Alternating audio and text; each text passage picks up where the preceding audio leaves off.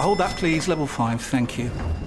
Ah, you must be one of our new interns. Yeah, hi, nice to meet you. Hi. Now, the most important thing to know is to Ertzen the Biparcel Rise plug sale. The most important thing is what? Sorry. The single most important thing is to Ertzen the Channelized Bing Bingus of the Biparcel Rise plug sale, and you'll be fine.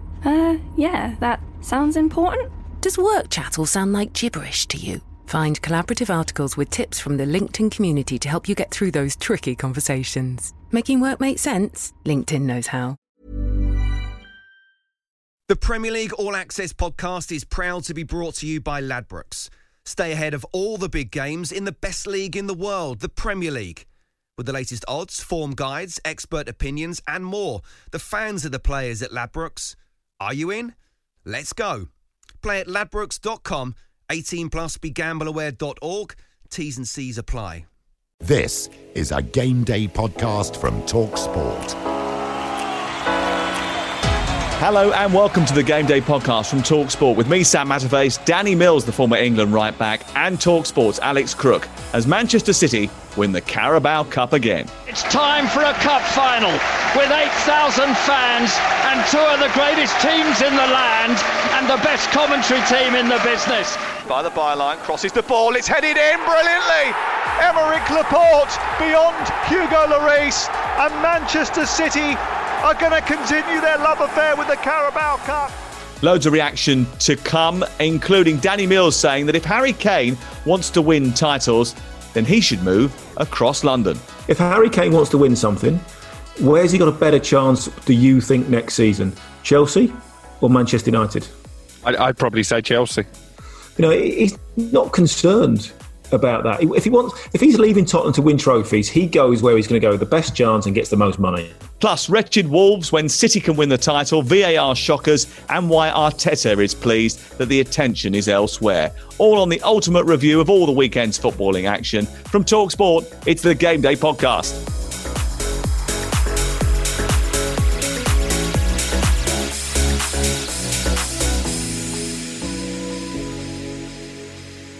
And a big hello to Danny Mills and Alex Crook. It's been quite some week, and I suppose an interesting weekend in a sense, in the fact that I was writing down the scores earlier on. Apart from sort of the Burnley match, there's a lot of binary scores, aren't there? You know, 1-0s, 1-0s, 0-0s, 1-1s. I mean, obviously the Aston Villa match just finished, and it was a dramatic finish with Davis getting the equaliser right at the end. It's probably relegated West Bromwich Albion, but it hasn't been a weekend full of goal mouth action, has it? No, it hasn't. I had the misfortune of commentating Manchester United's trip to Leeds, which under normal circumstances would be a very spiky, fiery encounter. There was none of that. It was really drab, to be honest. I was disappointed with both teams. And I don't actually think with a full house at Ellen Road, they would have been allowed to play out the type of game that they did. Yeah, most of the action took place off the pitch, really, even on Friday night when I know, Crookie, you were outside the Emirates Stadium. We'll get to that a little bit later on. Danny, what was the highlight of your weekend? I think Manchester City obviously winning the Cup for the fourth time in a row. You know, four years running to win any competition. Because, yes, you have to be a fantastic team, but you need a bit of luck as well. And also the way they battered Spurs. I know it was only 1-0, but they battered Spurs. Yep. You know, it was just an absolute mauling. And Tottenham did not turn up. Why they got rid of Jose, I've no idea. I've got half a guess. But I mean, it was just a ridiculous decision. Okay, we'll get to that. My highlight of the week was Pep Guardiola coming up to me after the game and saying to me that he has been watching me on the internet. He said to me, "I saw you on the internet this week. I was going through Twitter." That's a worry. and you were interviewing Toby Alderweireld. I went, "Yeah, I was." He said it was a very good interview.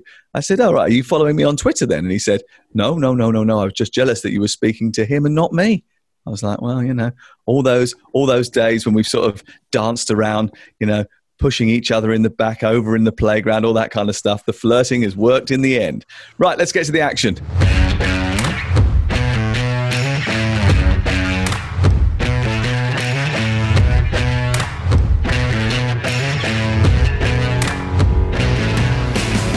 Foden read it, comes back to Sterling, inside the box, turns, fires, great block by Eric Dyer, and it's cleared away by Tottenham. Great chance for Sterling. It's into Alderweireld, who's going to shoot from distance, and it wasn't too far away.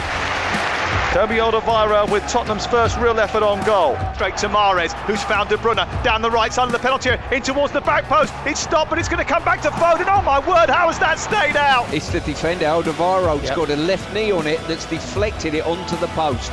Quite an incredible, two great blocks, one by Dyer, one by Alderweireld. In towards Mahrez, left-footed drive, and it's just over the top of the crossbar from 25 yards. An arcing effort which was dipping viciously, almost as it reached the net, and it just was a millimetre over the top. What Spurs have got to do is try to get a period of possession, just to get them up the pitch a little bit. Into Lo Celso. Lo Celso tries to bend one towards the far corner. It's a terrific save down low by Stefan. Listen to that noise.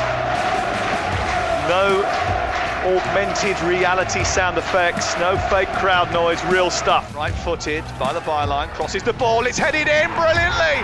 Aymeric Laporte beyond Hugo Lloris, and Manchester City are going to continue their love affair with the Carabao Cup. The 2021 Carabao Cup winners are Manchester City. They've beaten Tottenham by 1-0.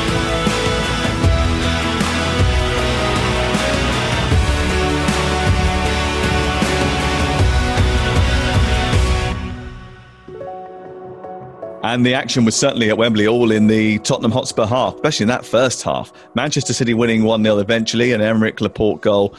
Late on in the game, sealed 4 straight Carabao Cup wins for Pep Guardiola. He's the only manager who's ever done that, because the Liverpool triumphs were 3 for Paisley and 1 for Joe Fagan, I think.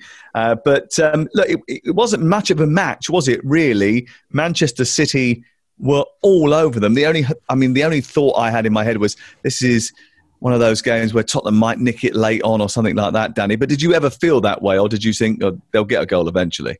No, I didn't. If you go back to the league game where Tottenham played in a similar sort of way, but they played with much more energy. They had a clear plan in that game. It was a Class A Mourinho performance, when they beat Manchester City. I mean, Harry Kane was playing centre-half at times in that game. He was all over the place, but they worked incredibly hard. I think they just come back from internationals, and they'd all done all their prep from videos and whatever it might have been, or that was the room and that was the spin that Mourinho was putting on it. But you could tell they'd worked on stuff. They had a real focus and idea of what they were doing. Today, they just looked lost. And I don't blame Ryan Mason for that. But what else is he expected to do? He's younger than some of the team members. How much authority did he have to... Do you think that's a really significant thing, the fact that he is huge. 5 years younger than Lloris, 3 years younger than Alderweireld, 2 years younger than... Yes, because if you walk into a dressing room, you get instant respect because of either you've been a magnificent player, or your history as a coach and what you've achieved, or the reputation you have as a coach of being, innovative and very, very good. He's got none of those things. Apart from being a nice guy, why is Harry Kane suddenly going to listen to the youth team manager telling him what to do? I mentioned that I spoke to Toby Alderweireld this week, and he was sort of like, one of the great things about having Ryan Mason in charge is it's quite a collegiate affair. We debate it. We talk about how the best way of... the players are in control, then, is what you mean. But when it comes down to it, he's the boss, and if he tells us to do it this way, we'll do it that way. Yeah, but of course he's going to say that in an interview. What else can he say? We're going to ignore Ryan Mason and do what we want to do. That's effectively what they did. I know I'm working with the world's 2 biggest cynics tonight. Well, no, but it's just a fact. That's what it is. Just imagine that, an apprentice radio presenter or a radio producer comes in and says, Sam, we're not going to do this today. We're going to completely change the show and we're going to do it completely differently. You'd be the first one to go, no. That's not how I've always done it. I know how it works. This is what I do. It's just, that's life. It's how it is. And I think it was an unfair position to put Ryan Mason in so close to the cup final. And I never thought Spurs really had a chance. Let's credit Manchester City to win that trophy 4 times in a row. Takes some doing. I think it's also a sign of the respect that Pep Guardiola has for the League Cup, and I think that is something that should be cherished when other big managers, other big clubs maybe have disrespected it over the past few years. So fair play to them.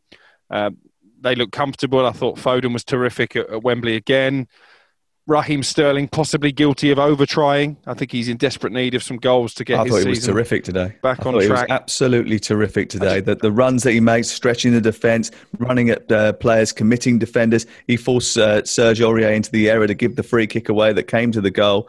You know, he looked like a player who'd been told he hasn't been playing very well, and he was determined to try and prove that he's still got great ability. I thought his decision-making in the final third possibly left a little bit to be desired because he knows he's not on the best run of form, but maybe I'm being overly harsh. But they were deserved winners. But from Tottenham, I'd almost repeat the comments I made about Southampton when they were in the FA Cup semi-final a couple of weeks ago. Tottenham don't get to too many finals. They've been mocked for the fact they don't get to too many finals. They want to leave it all out there. I don't think they did that. I thought they were passive. I thought Harry Kane clearly wasn't fit. And it goes back to the point that Danny was making, really, and you've mentioned it. He is Ryan Mason's best mate. If Ryan Mason said to him, I don't think you're fit, I'm not going to pick you, I'd imagine that conversation would have turned the other way very quickly. Kane was always going to play. Son, devastated at the end, but he didn't have any kind of impact on the game. But you go through the Tottenham team man for man, apart from Kane, because I don't think Son is world-class, it's not a team that's geared up to win trophies. And that's why this is a massive appointment. Whoever comes in needs to do an awful lot of surgery to that squad to get them challenging where Daniel Levy, having moved to that massive new stadium, wants to get Tottenham challenging. Because at the moment, you take Kane out of the team, they're a mid-table side. Okay, obviously we've had this chat about Daniel Levy and why he made the decision last week. So let's talk about what happens in the future, because Julian Nagelsmann is definitely going to Bayern Munich. We know that. We've known that for a while. Maurizio Sarri is the favourite for the job. I mean, that to me seems like a very odd decision, bearing in mind he's a Chelsea manager. Again, doesn't look particularly good, won't go down well with the Spurs fans. But also, he actually struggled in the Premier League, hated being in the Premier League because he couldn't smoke for a start. He also couldn't communicate the way he wanted to, and he hated doing interviews. Who can they attract, Danny? What sort of level of manager can they attract, and who should they give the job to? Because Ryan Mason is actually the third favourite for the job. Which is an embarrassment, really, if I'm honest. You know, I said Ryan Mason might be the nicest guy on the planet. He might be a very good youth team coach, but that's what he is. You know, no real experience. And for whatever everyone goes on about, he's a Tottenham man. Well, he was at Hull when he got injured, you know, first and foremost. It's not like he was a Tottenham legend. It's not like it's Frank Lampard or Steven Gerrard that has won pretty much there is to win in the game. You know, has played at the highest level, you know, around the world and commands respect from that. He's been coaching the youth team effectively and the kids at Tottenham. That doesn't give you any credentials. So if he's third favourite, it just goes to show what a lack of interest there may be in the Spurs job. Because I think when Mourinho came in, we all thought, right, okay, we know what Mourinho does. He buys pieces and he makes the perfect jigsaw. But if you don't give Mourinho money to spend, that's never going to happen. Not once at a club has he ever brought players on. He's never thrown the kids in and developed them. Everywhere he's gone, he's brought senior players and he's won trophies by doing that. And I think it was maybe a bit unfair. He was probably promised that by Daniel Levy. It didn't happen. And he's known for a long time that he wanted a decent defence. He wanted a decent defence at Manchester United and didn't get it. Went to Tottenham, didn't get a decent defence. And that's what every single team Mourinho has ever been at has always been about the defence and being very, very solid. And he's been able to play off the back of that. So the next appointment, there'll be lots of people that would be willing to take it, but who can take them to the next level? Now, that's going to be the difficult. I've heard. What is the next level for Tottenham Hotspur? Well, it's the Pochettino level of being competitive and being in the top four regularly. That's so where they need to be. Coach with good ideas who's going to come in and motivate the group that they've already got without spending too much money. It doesn't have to be a young coach. It has to be a decent coach. It has to be a good coach that comes in and gets those.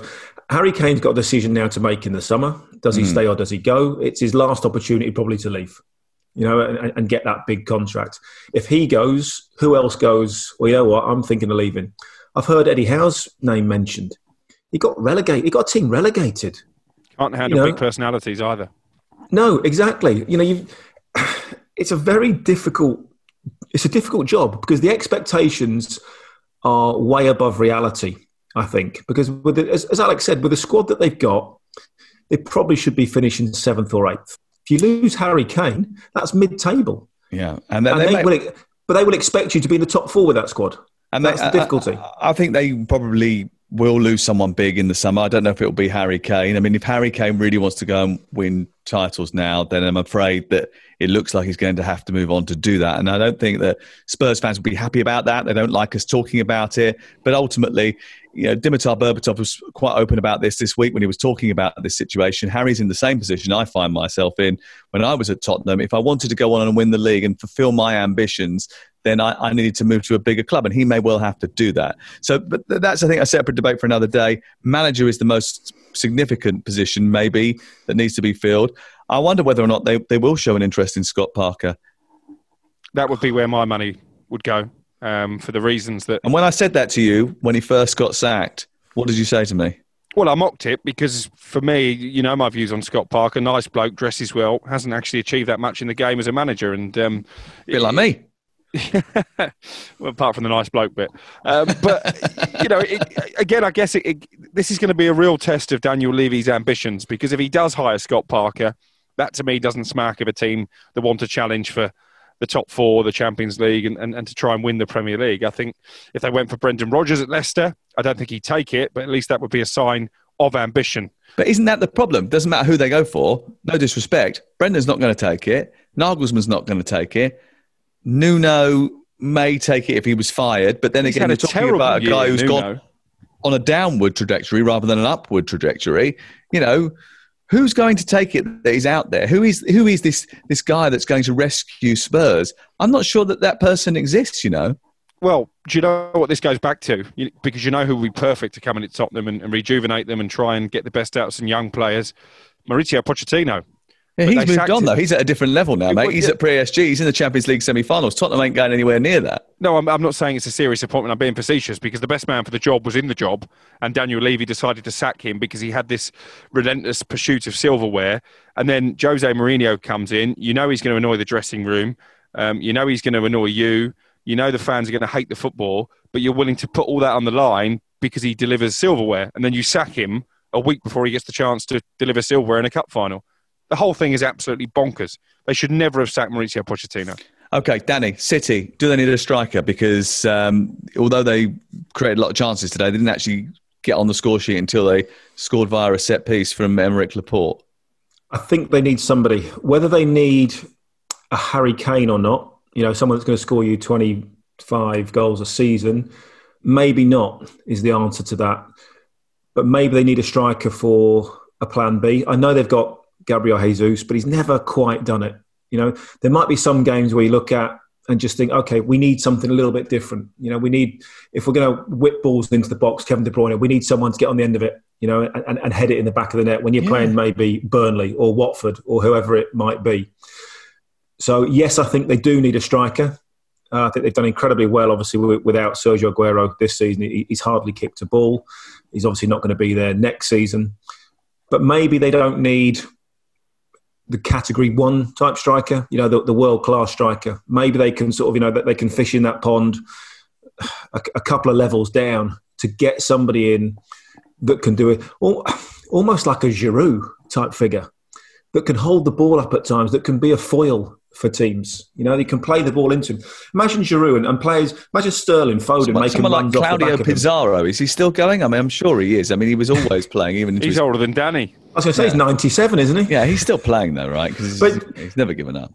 That's the sort of player, and maybe Giroud is probably a little bit too old to do the closing down bit, but a player of that ilk that is obviously has got experience, a bit like Dzeko perhaps was for Manchester City. That tall striker that offers something a little bit different to what they have now, because they can play the false 9. They can play any number of players in that number 9 position.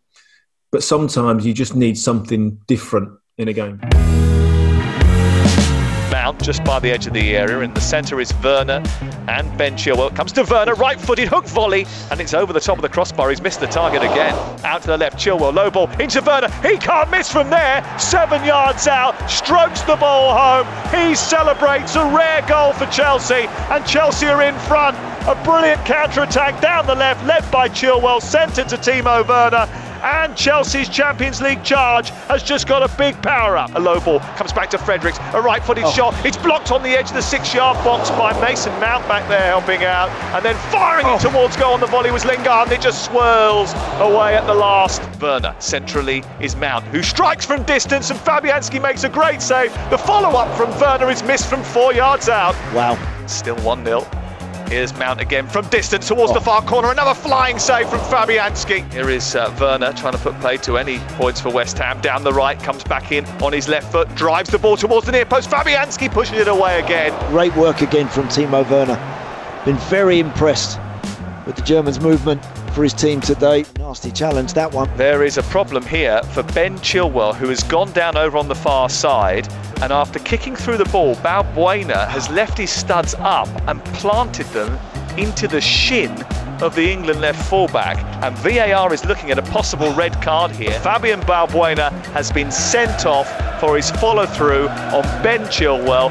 West Ham are 1-0 down, and now they are down to 10 men. Yeah. West Ham beaten by Chelsea by 1-0. Obviously, I worked with Stuart Pearce on Sunday, and I spoke to David Moyes straight after the game. 4 or 5 players short, best players. Some of their most influential players were out injured. I think Chelsea approached the game well. They dominated possession. It wasn't particularly swashbuckling. I think 2 or 3-0 would probably have flattered them, but actually you could have seen them scoring more goals as well. Werner did manage to score his first goal since February. 9 of his 11 goals actually have come in London, but he also managed to miss several chances too. But what does this do for Chelsea? I mean, obviously it doesn't cement a place in the top 4, Danny, because they've still got some tough fixtures to come. The race is still going to be tight, isn't it? Of course it is. And what sort of 5-6 games to go, there's going to be some twists and turns, coming through this. And obviously Chelsea have got some huge games midweek, and the week after that, may well take their focus off things. But they've got themselves in a position now where it's bizarre, isn't it? People moan about Mourinho-style football. Is Tuchel's football that much better than Mourinho's? When he was at Chelsea, when Mourinho was at his best, it's organised, it's defensive, play on the counter-attack at times, and use pace and use 4 players to go and attack. It's not dissimilar to what Thomas Tuchel is doing at the moment. I think they keep the ball better, don't they? And they a lot of it is based on possession. The more you have the ball, the less you can allow anybody else to conjure an attack. Yeah, but Chelsea at times were fabulous under Mourinho. And they kept the ball, they dominated. They were, so solid, in spells 1 and 2 when Mourinho was successful. But when you're winning, no one cares really how you play. It gets smoothed over.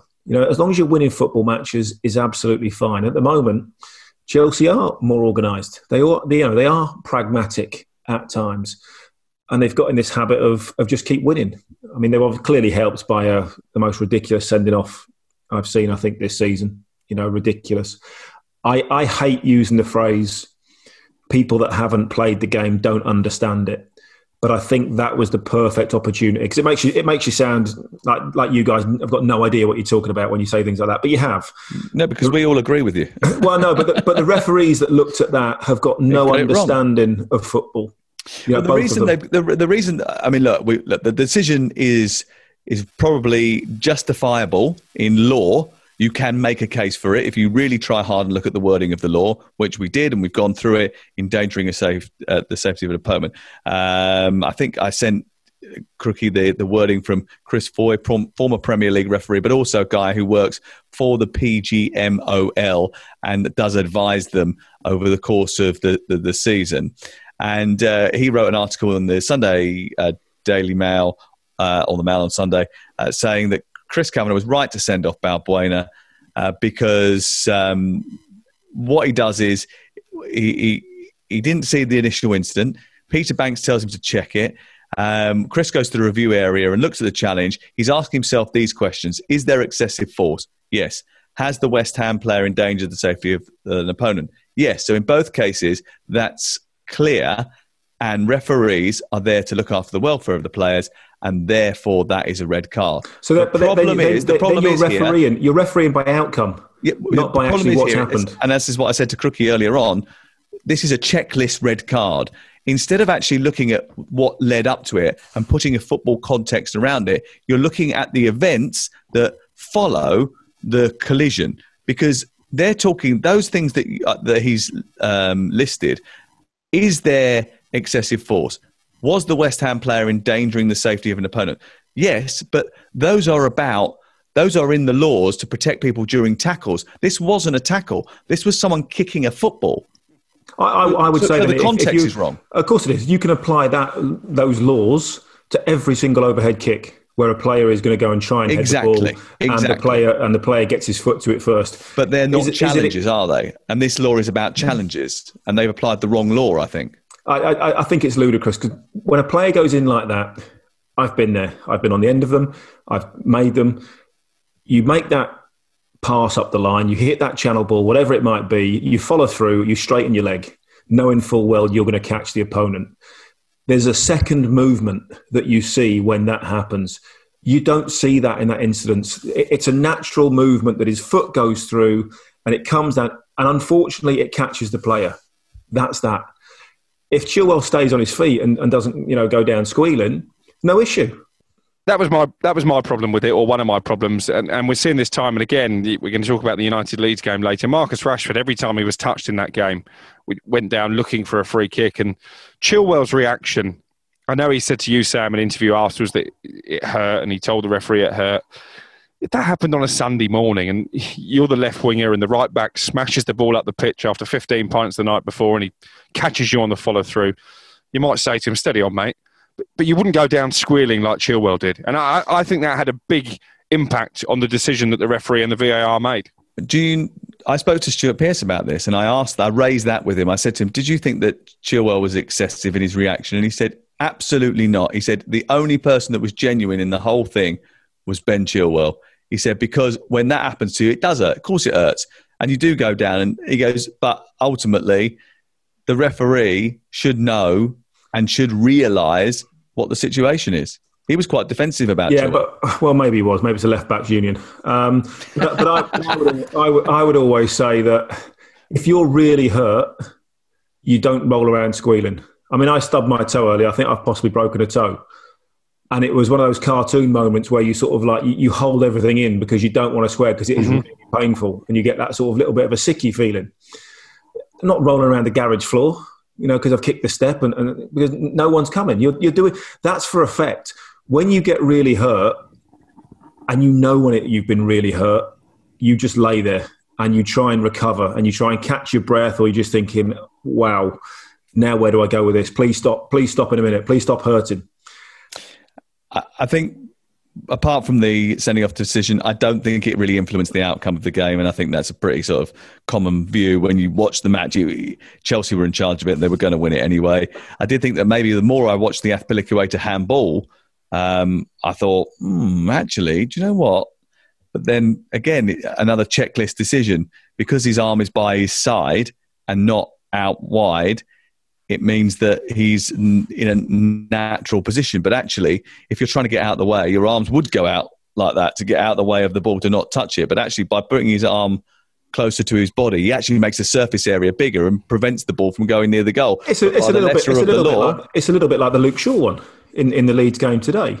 It clearly hits Luke Shaw's arm. The referee will say, well, he didn't make himself bigger. He did lean towards the ball, and he stops the ball going through to Helder Costa, who has a touch and has a free shot at goal. Again, we've got no idea what's a penalty, what isn't. We've got no ideas about the law anymore because we haven't, because they're so inconsistent. It is, and I heard someone say this on TV today. The problem is not necessarily the VAR; it's actually the laws. I think some of the officials have let themselves down, and clearly in this case yesterday, I think that was the case. Right, let's move on to Liverpool against Newcastle, 1-1. Another game that was sort of challenged by VAR.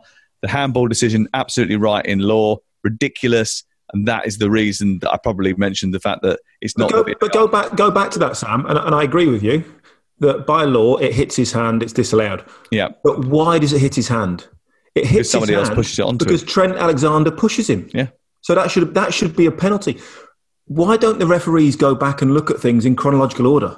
Well, that's what they're supposed to do. Well, I know, but they only look at the one incident and go, did it hit his hand? Yes, okay, no goal. They don't look at why did it hit his hand. I think one of the big problems that have come out of the weekend really is the fact that we've now taken away common sense from a referee. So a referee can't look at that and go, do you know what? His arm was by his side, but he did use himself to try and extend his body to make it happen. He was trying to keep that out of the net with his hand, so it should be a penalty. Forget the law, that's what he was trying to do. The fact is it hit his hand, but he didn't try and use his hand to put the ball in the back of the net, Callum Wilson. So that's a goal. Give him the goal. They're not allowed to do that. They're so straitjacketed by rules and protocol that actually they can't make common sense decisions, and that actually hinders a decent flow of the match and common sense understanding from everybody else about what is and what isn't the right way of applying the law. But again, we've all seen the push from Trent Alexander-Arnold. So how is that not a clear and obvious error? Because everyone has seen it. God knows. The good news is that Newcastle recovered and got a goal anyway, and it ended up 1-1 in the game because actually they deserved it. First half, Liverpool were very good. Missed a host of chances in that game. Huge number of chances. And in the second half, they weren't particularly good at all, and Newcastle eventually got their just rewards. Why have Liverpool been so bad, Crookie? Because if you look at the statistics over the course of the last few matches at Anfield, they've won 1 of their last 11 in all competitions there. Well, Danny mentioned Trent Alexander-Arnold, and I don't think he made much of a case in that game to be selected for an England recall. I think Newcastle tactically targeted that Liverpool right-hand side, and they had an awful lot of joy down their left. So I think it's a problem for Trent Alexander-Arnold. I think it's a problem for Liverpool this season. Their title success was built on their fullbacks bombing forward and almost becoming extra attackers because of the injuries to Van Dijk, because of the injuries they've had in midfield. They haven't been able to do that as much this season. I think Alexander-Arnold's confidence has been affected by both being left out by England. I think that's probably why Jurgen Klopp reacted so badly to that call from Gareth Southgate, but also by the sheer volume of chances and goals that Liverpool are conceding. They're not firing as much at the other end either. Sadio Mane's form has been really poor when you compare it to the heights that he hit last season. So I think they've got it all to do, Liverpool, to qualify for the Champions League, especially when you look at the number of points they've given away against the bottom 6 in the table at home. 5 points from 6 games against the bottom 6 at home. Danny, if you were in that dressing room, what would you be saying? They haven't scored enough goals. Simple as that. They've had great chances. Manchester City were guilty of that a little bit last season. When they were creating chance after chance, and even when they were scoring highly, they were still missing a lot of chances. Aguero could have almost had double the number of goals he scored last season. So Mane's well down. Firmino's well down. The midfield players are well down on goals. Trent's not had the same sort of season, getting the same sort of assists and having the same contributions. Andy Robertson's the same. So I think it's about the amount of goals that they've scored and the goal threat that they don't really carry so much. You're thinking at the moment, well, if we can nullify Salah, that's pretty much job done. Whereas it used to be, you had to nullify 4 or 5 players because they were so fluid. You look at, Jota was on fire start of the season. Missed he hit the corner flag. That was a great chance, wasn't it? That was another great chance, and they had so many of them in the game. He had my boots on. It went so wide. It was ridiculous. Salah missed his chances as well. He takes a lot of chances to score goals. He's still got so many goals this season. He's the only one still posting the same numbers, isn't he? So it's slightly worrying that they're creating all these opportunities and not scoring them. And Jurgen Klopp, to be fair, said that straight after the game. They were wasteful. If you miss this many chances, you can't expect to win games. Great for Joe Willock to come off the bench for the 3rd time running and score a goal as a substitute. Big goal for him as well, especially bearing in mind he picked up a knock in training the day before. Look, Fernandes could have been sent off in this game for an elbow. There was a shout that he could have been red carded in the match as well, so that was a problem. But I do think that the weekend's best quote came after this game from Steve Bruce, who, in reference to the sort of handball situation with Callum Wilson and the Trent Alexander push, blah, blah, blah, blah, he said, "Can we not make war own rules in the Premier League?" That was a terrible attempt at a Geordie accent. It wasn't an attempt at a Geordie accent. I was just saying what he actually said, the actual words he said. I didn't really understand it, but I think he said, "Can we just not make our own rules in the Premier League?" And obviously, we can't make our own rules in the Premier League because they're set by the IFAB. Well, that's not strictly true. You have your own interpretation. because we've had that before. Okay, and we do, I suppose. So you can tweak it to however you want to do it. We've done it with VAR. No one went to the screen for however long when they were supposed to. We had it with the original handball law that was then changed halfway through a season. So you can tweak the laws and interpret them however you decide to. So we can have our own rules in the Premier League. Stop doing that. Listen, don't go to Newcastle anytime soon, Sam. Let's give Steve Bruce some credit because he's taking a kicking over the course of the season. But Newcastle, when they've needed to deliver, when they've needed to put points on the board, they've done that. Yeah, and they've done it. They've done very well. And Alan Saint-Maximin has been absolutely brilliant, by the way. Talking of teams that have just about survived relegation, Wolverhampton Wanderers thrashed by Burnley by 4-0 on Sunday. I mean, any other given season, Wolverhampton Wanderers are heading only one way. I mean, the end of the season is coming at a great time for them, I think, because they can't score a goal, they can't keep a clean sheet anymore. They let in 3 first-half goals to Burnley. The defending in this match was nothing short of abysmal.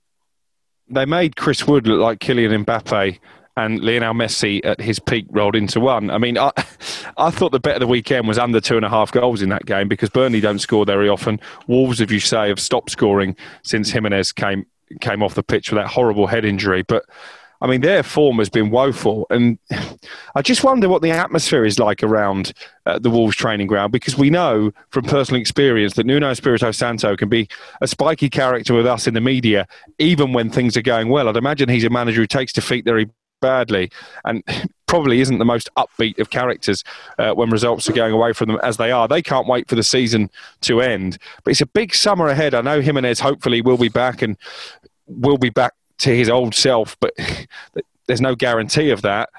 The young lad Fabio Silva, they lavished an awful lot of money on him, and that doesn't look like money well spent at the moment. Everyone they bought has been poor in comparison to what they had before. Traore's been poor. You know, his return for goals and assists, there's no doubt he's a fantastic athlete. He's got pace to burn, but his end product, having improved last season, seems to have completely fallen away again. And he's not using his pace anymore, Alex. You know, I think I did the Villa game, and you just look at it and thinking, just knock it past your man. Because, you know, if one of your biggest assets is your pace, and, you know, we know he's like an Olympic sprinter. He's absolutely rapid. You don't need flicks and tricks and skills. Just knock it past him. You know, he can give a fullback 10 yards and run and do that. Not once in the game did he do that. So, you know, I think they need a refresh. They need 3 or 4 players in, quality players. They've had 3 up till this season. They had 3 fantastic seasons. They need a refresh, I think, and they need that shot in the arm to get going again. Because, you know, Nuno's a decent manager. But if you'd have said to Wolves 3 seasons ago, whatever, you know, you finish on, was it 7th, or 7th, 8th, and then 12th? That's magnificent for your first sort of 3 seasons in the Premier League. I think expectations after the last couple of seasons have gone up a little bit, maybe too high. Then obviously we've talked about it many times, but, you know, Doherty leaves, you know, not long before the end of the season. Jota leaves as well, and then Jimenez gets injured. 3 key players that you take out, and then you have to tweak the way that you play. And then you had injuries on top of that. No, it's been a tough season for Wolves. And it's been another tough season for Burnley, but it looks as if they're going to get over the line and stay in the Premier League. And they should be congratulated for doing so, because they are operating on a shoestring. I think I'd probably go, I mean, maybe Sheffield United have got a lower budget than them, but I reckon those 2 are in the bottom 2 when it comes to budgets in the Premier League. Yeah, and maybe I was doing Chris Wood a disservice, because I actually think he's a terrific striker, and he's not just a sort of bulldozer centre forward. Okay, he's great in the air, he's got great physicality, but he's actually got a decent touch as well. He's got an eye for goal. I think he probably deserves to be plying his trade at a slightly higher level in the Premier League. Same could be said for Dwight McNeil and Tarkowski. So there is a core there, Pope in goal, of a very good backbone. I suppose the question will be, can they keep hold of those players in the summer? We know there's been interest in Tarkowski from Leicester and West Ham in the past. And are the owners going to give the manager, and that may well not be Sean Dyche, because I think he will probably end up at Crystal Palace, the funds needed to regenerate that squad, because you just get the feeling that Burnley are never too far away from a relegation battle. And I think the main reason they've managed to steer clear of it season after season is because Sean Dyche is a very good manager. I think West Brom are going to end up going down the plug hole because of that last minute goal. Look, they might have gone anyway, But the fact that Keenan Davis scores right at the very end of that derby where they're leading 2-1, going into the final few minutes, they're actually going up to the point where they've got 27 points. They're level with Fulham. And, you can sort of see Brighton on the horizon. Now that's all dashed. It's all finished. It's all over. It's going to take a miracle now for them to stay up. It's going to take a miracle anyhow. Even with 27 points, I still think it's going to be very, very difficult for them. They've still got a chance. Brighton are woeful at the moment. There's a good chance that Brighton might not win another game. Brighton could end up easily on 35, 36 points. Well, Brighton have got Wolves, which is a major plus for them. They've got Leeds, Wolves, West Ham, Manchester City and Arsenal. So you're right to suggest that Brighton might not get any more points. But even against Wolves, it's the Wolves game for them, isn't it? But even if they draw that's only 1 point. They've still got to get points elsewhere. So they could end up getting maybe 1 or 2 points. And all of a sudden, is 35, 36 going to be enough? That could be a huge problem for them. Yeah, that would be a real black eye for Graham Potter, wouldn't it? It would, yeah. That looked a painful one. Their biggest problem is the goal scorer. Neal Maupay, again, has missed a gilt-edged opportunity. He's just not prolific enough.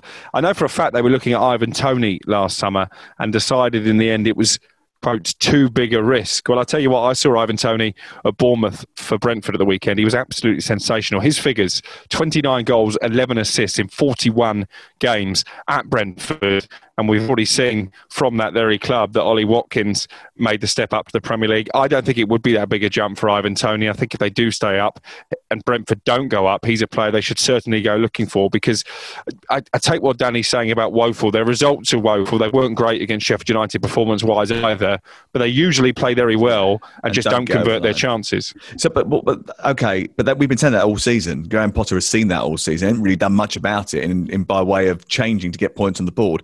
We're now in the situation where they've only got 34 points.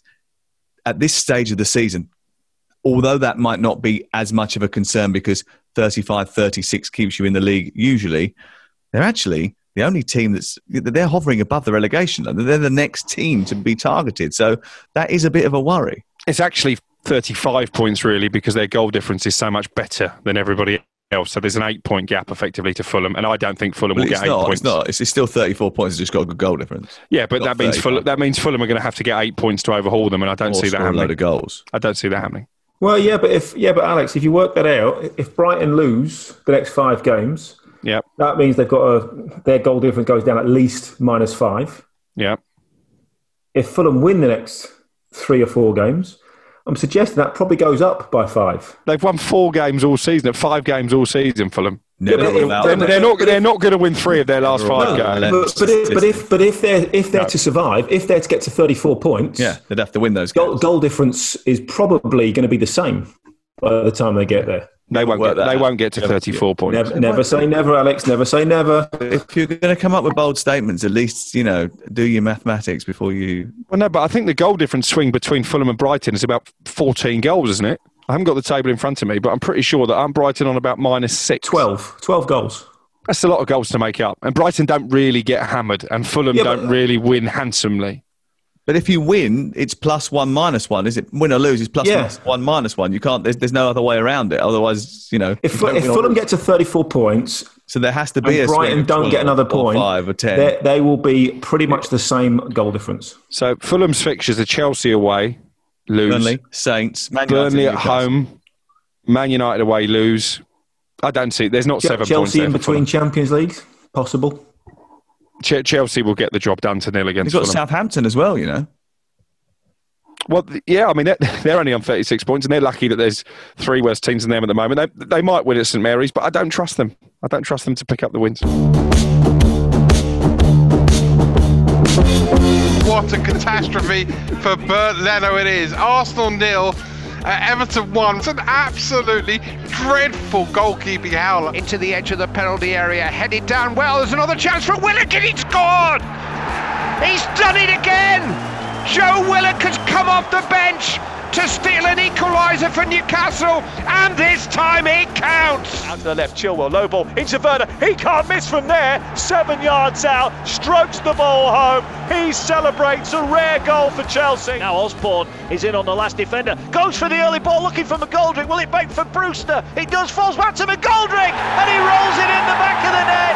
And Sheffield United lead at Bramall Lane. Tarkowski and me moving forward once again, the corner high into the penalty area, and there's the header, and there's the hat-trick from Chris Wood. Yeah, it's finished here. Leeds United 0, Manchester United 0. If the first meeting between the two was a show of free-flowing football, this was anything but. De Bruyne to take the free kick, right-footed by the byline, crosses the ball, it's headed in brilliantly. Aymeric Laporte beyond Hugo Lloris, and Manchester City are going to continue their love affair with the Carabao Cup. I knew I missed fans. I totally understood that I missed fans, but I probably never understood just how I missed them until 5 minutes before kick-off there. Because I'll tell you, what a racket, what a noise. Aston Villa 2, West Brom 2 in the second minute of 4 minutes added on stoppage time. Keenan Davis, the substitute, the striker for Aston Villa, poked it home. Arsenal 0, Everton 1. Arsenal, again, not very inspiring.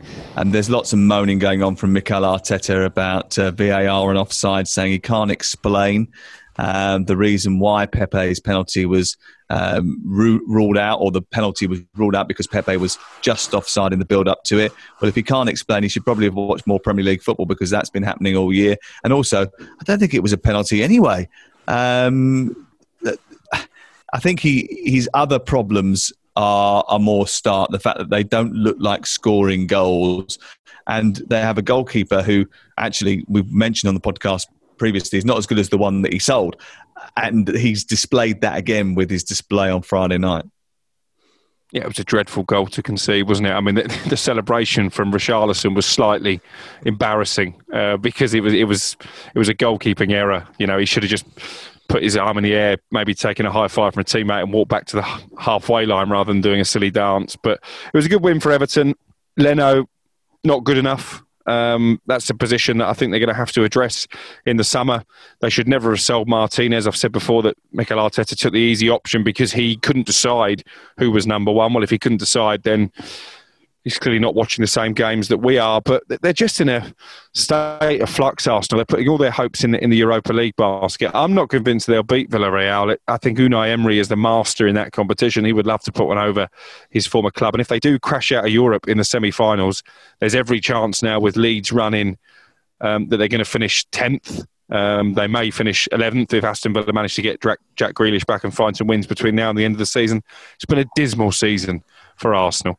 And Mikel Arteta is still dining out off that FA Cup glory from last season. That seems a long time ago now. 6 wins, 7 losses, 4 draws at home, Danny. I mean, that's unacceptable if you're an Arsenal manager, a team, a squad, surely. It's incredible how I've never really heard his name mentioned for the sack. I mean, realistically, it's been neutered the odd time. But if this was any other club, if this was any other, the so-called Big Six we've heard about all this week, if that was any other of the so-called Big Six in that position, you think manager would have been long gone. Manager would have been gone at Christmas. Do you think he absolutely loved the protest on Friday night? Because all of the Arsenal fans' anger was directed entirely, fairly and squarely at Stan Kroenke. And it sort of distracts from the fact that his team aren't very good. Yeah, well, you're probably right. Yeah. There is that, without a doubt. They haven't performed. When Arteta first took over, and was, he's got this new brand of football. You can see what he's doing. I was never really convinced at the time. It took a little bit of stick for saying that, especially from Arsenal fans. Was looking at, why is he so much better? Performances weren't vastly improved. I think Adrian Durham hit the nail on the head on Twitter on Friday night when he said that if Roman Abramovich was in charge of Arsenal, Arteta would have been fired 5 times by now. And he would. And any other, as you say, so-called Big Six, he wouldn't be in the job. Manchester United, Manchester City, Liverpool, he'd be gone because they're well below standard. Tottenham, Daniel Levy would have fired him. Yeah, it doesn't take much for Daniel Levy to fire anyone, does it, at the moment?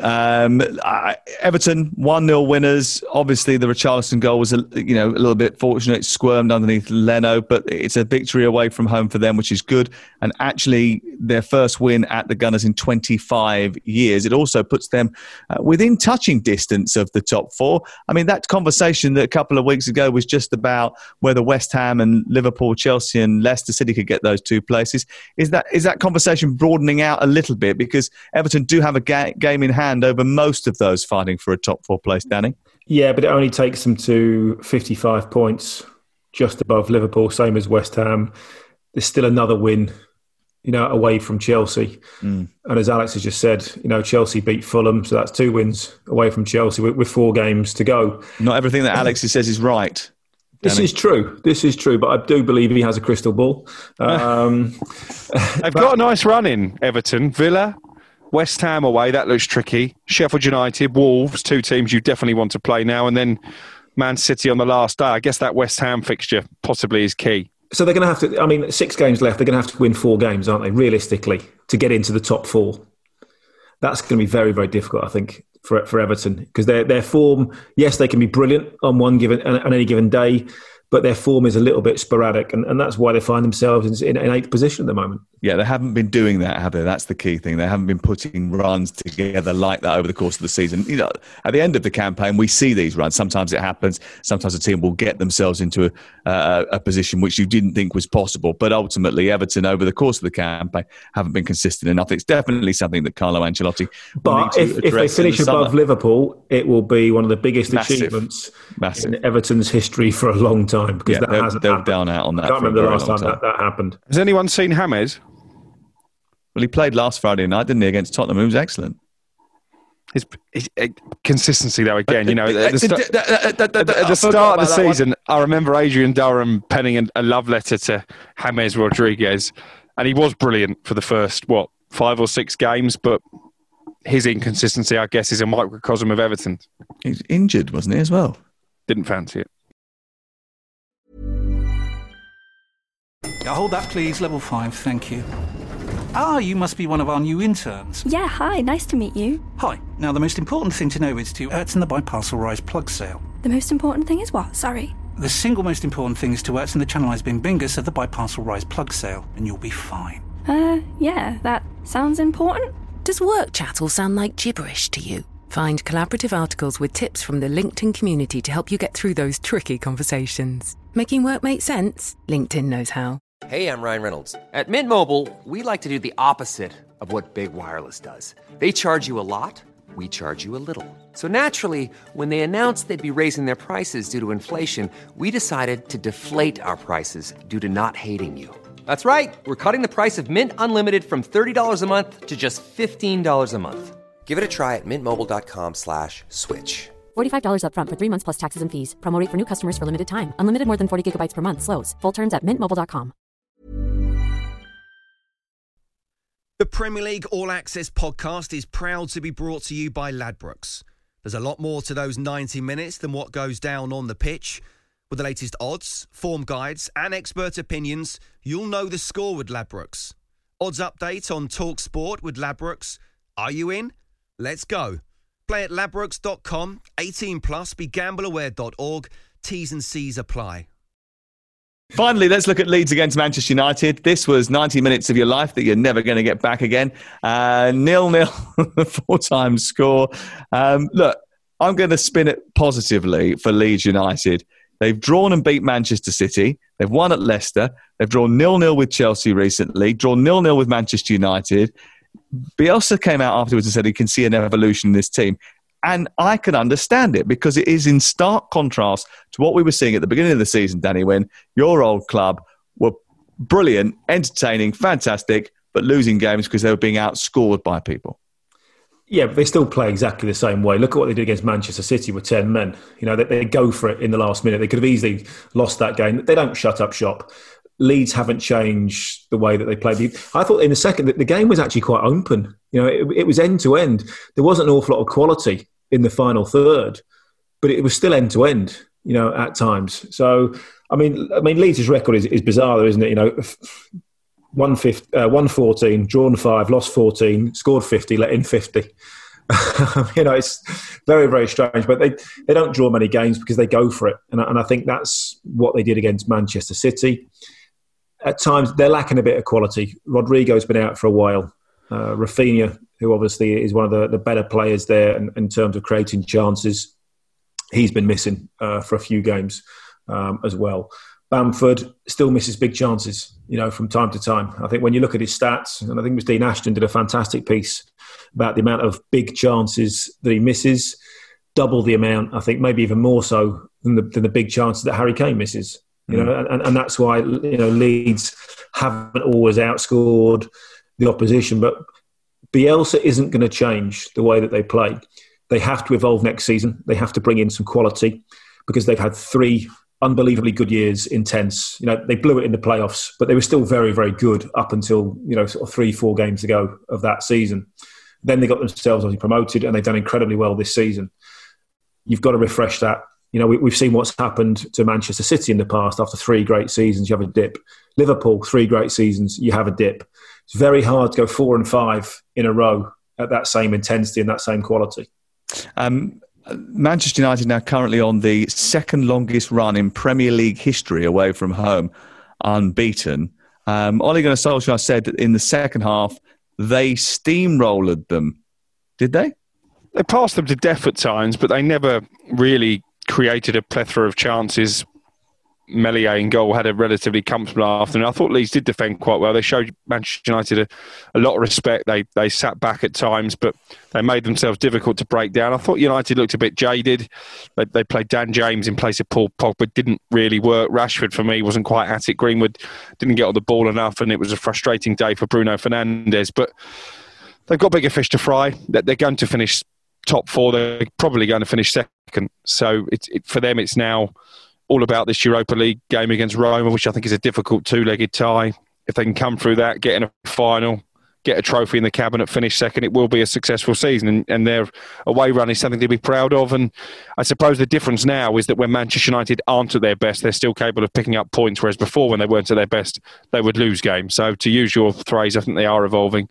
And I think it has been a season that has gradually improved. I'm more confident now going into a Manchester United game they won't lose to the likes of Leeds than I was probably 6 months ago. Bearing in mind that last season they were so far away from the top 2, Danny, they're now in a Europa League semi-final. They're in a situation where they're pretty secure in second position. This has been a good season for Manchester United, hasn't it? I think it's been fortunate at times. I think sometimes it's better to be a lucky manager than a good manager. I still don't look at a lot of United's performances and think, they were outstanding. They've blown these teams away. Every now and then you get a really good performance, but I don't think they're at the levels of consistency. And when you talk about next season, when you expect Liverpool to come back stronger, you expect Chelsea to be better next season. Can Manchester United, are they going to be much better next season? What's going to make them much better next season? I don't see it. Harry Kane? No chance. Harry Kane's not going to Manchester United. I wouldn't if I was Harry Kane. I don't think they're in a realistic chance of winning the Premier League. Couldn't he be the reason why they did? I think a very, very big gamble, I think, for him. I think Manchester United still are too sporadic. So where do you want him to go? Where do you think he'll go? Well, I don't want him to go anywhere. I'm not having Spurs fans, all over me. I want him to stay at Tottenham forever. He wants him at City. No, if I was... Chelsea would be the option. Why would you not go to Chelsea? Because they'll never, ever, ever tolerate that. If you think that you'd get... Sol Campbell went from Tottenham to Arsenal. No chance. That will never happen. Well, again, never say never. If Harry Kane wants to win something, where's he got a better chance, do you think, next season? Chelsea or Manchester United? I'd probably say Chelsea. And that pains me as a Manchester United fan, but I think Danny's right. If he's going to leave Tottenham in pursuit of silverware, I think he will want to go somewhere where he's guaranteed. Do you think he cares, Sam, where he goes, if he's going to win the Premier League or he's going to win a major trophy? Yeah, I do. I think that he knows that if he goes to Manchester United, it'll always be a place for him back at Tottenham Hotspur in the future. Why does he want to Chelsea? Why does he want a place back at Tottenham? Because he's been there. He's one of their own. That's the song. He's part of. Didn't he play for? Wasn't he Arsenal? Was he an Arsenal fan? Didn't he go to their academy as a kid? You are now, after saying you didn't want Tottenham fans all over you, you've now basically advertised yourself for Tottenham abuse. But is that not a fact? I don't. There was a picture of him doing the rounds in an Arsenal shirt many moons ago. We've all worn kits of other clubs in our time. But not with your biggest rivals like that. But again, possibly not. If he wants to go and he wants to win trophies, he's not going to be thinking, "Oh, yeah, I can't go there because I might upset some Tottenham fans." He's not going to be walking down Tottenham High Street in 10 years' time. He's going to be living wherever he wants to live, in New York or all over the world or wherever it may be that he chooses to live. He's not concerned about that. If he's leaving Tottenham to win trophies, he goes where he's going to go with the best chance and gets the most money. Well, on that bombshell, we're all off to put a bet on Harry Kane going to Chelsea. Alex, thank you very much. We'll see you on Thursday when we look ahead to all the weekend's Premier League action. Of course, one thing we haven't mentioned yet, and we probably should, because of the fact that Manchester United didn't manage to beat Leeds today, it does mean that Manchester City can win the title next weekend if they beat Crystal Palace and Liverpool beat Man United. Can we... Oh, that's a hideous prospect, isn't it? So United lose to Liverpool and give City the title. Is that what you're saying? That could happen next weekend, yeah. Great. And that game's on Sunday just before I go on air on the Boot Room. Look forward to it. Do you want Sunday off next week? Yeah, I can feel myself coming down with a bit of a fever, to be honest. I was going to say, you might want to book some holiday, Alex. Right, Alex will be back with us on Thursday, maybe not Sunday. Make sure you download the podcast and tell all your friends about the Game Day podcast from Talk Sport. Danny, thank you very much. Absolute pleasure, as always. Are you celebrating tonight with a glass of champagne, your former team's Carabao Cup victory? Just a coffee. Just a coffee. Okay, I hope it's decaf. I did have a piece of cake as well, so I've pushed the boat. Fair enough. That's it. If you're going to go for it, you might as well go for it properly. Right, that's it. We're all off to put a little wager on Harry Kane crossing the London Divide. We'll see you on Thursday.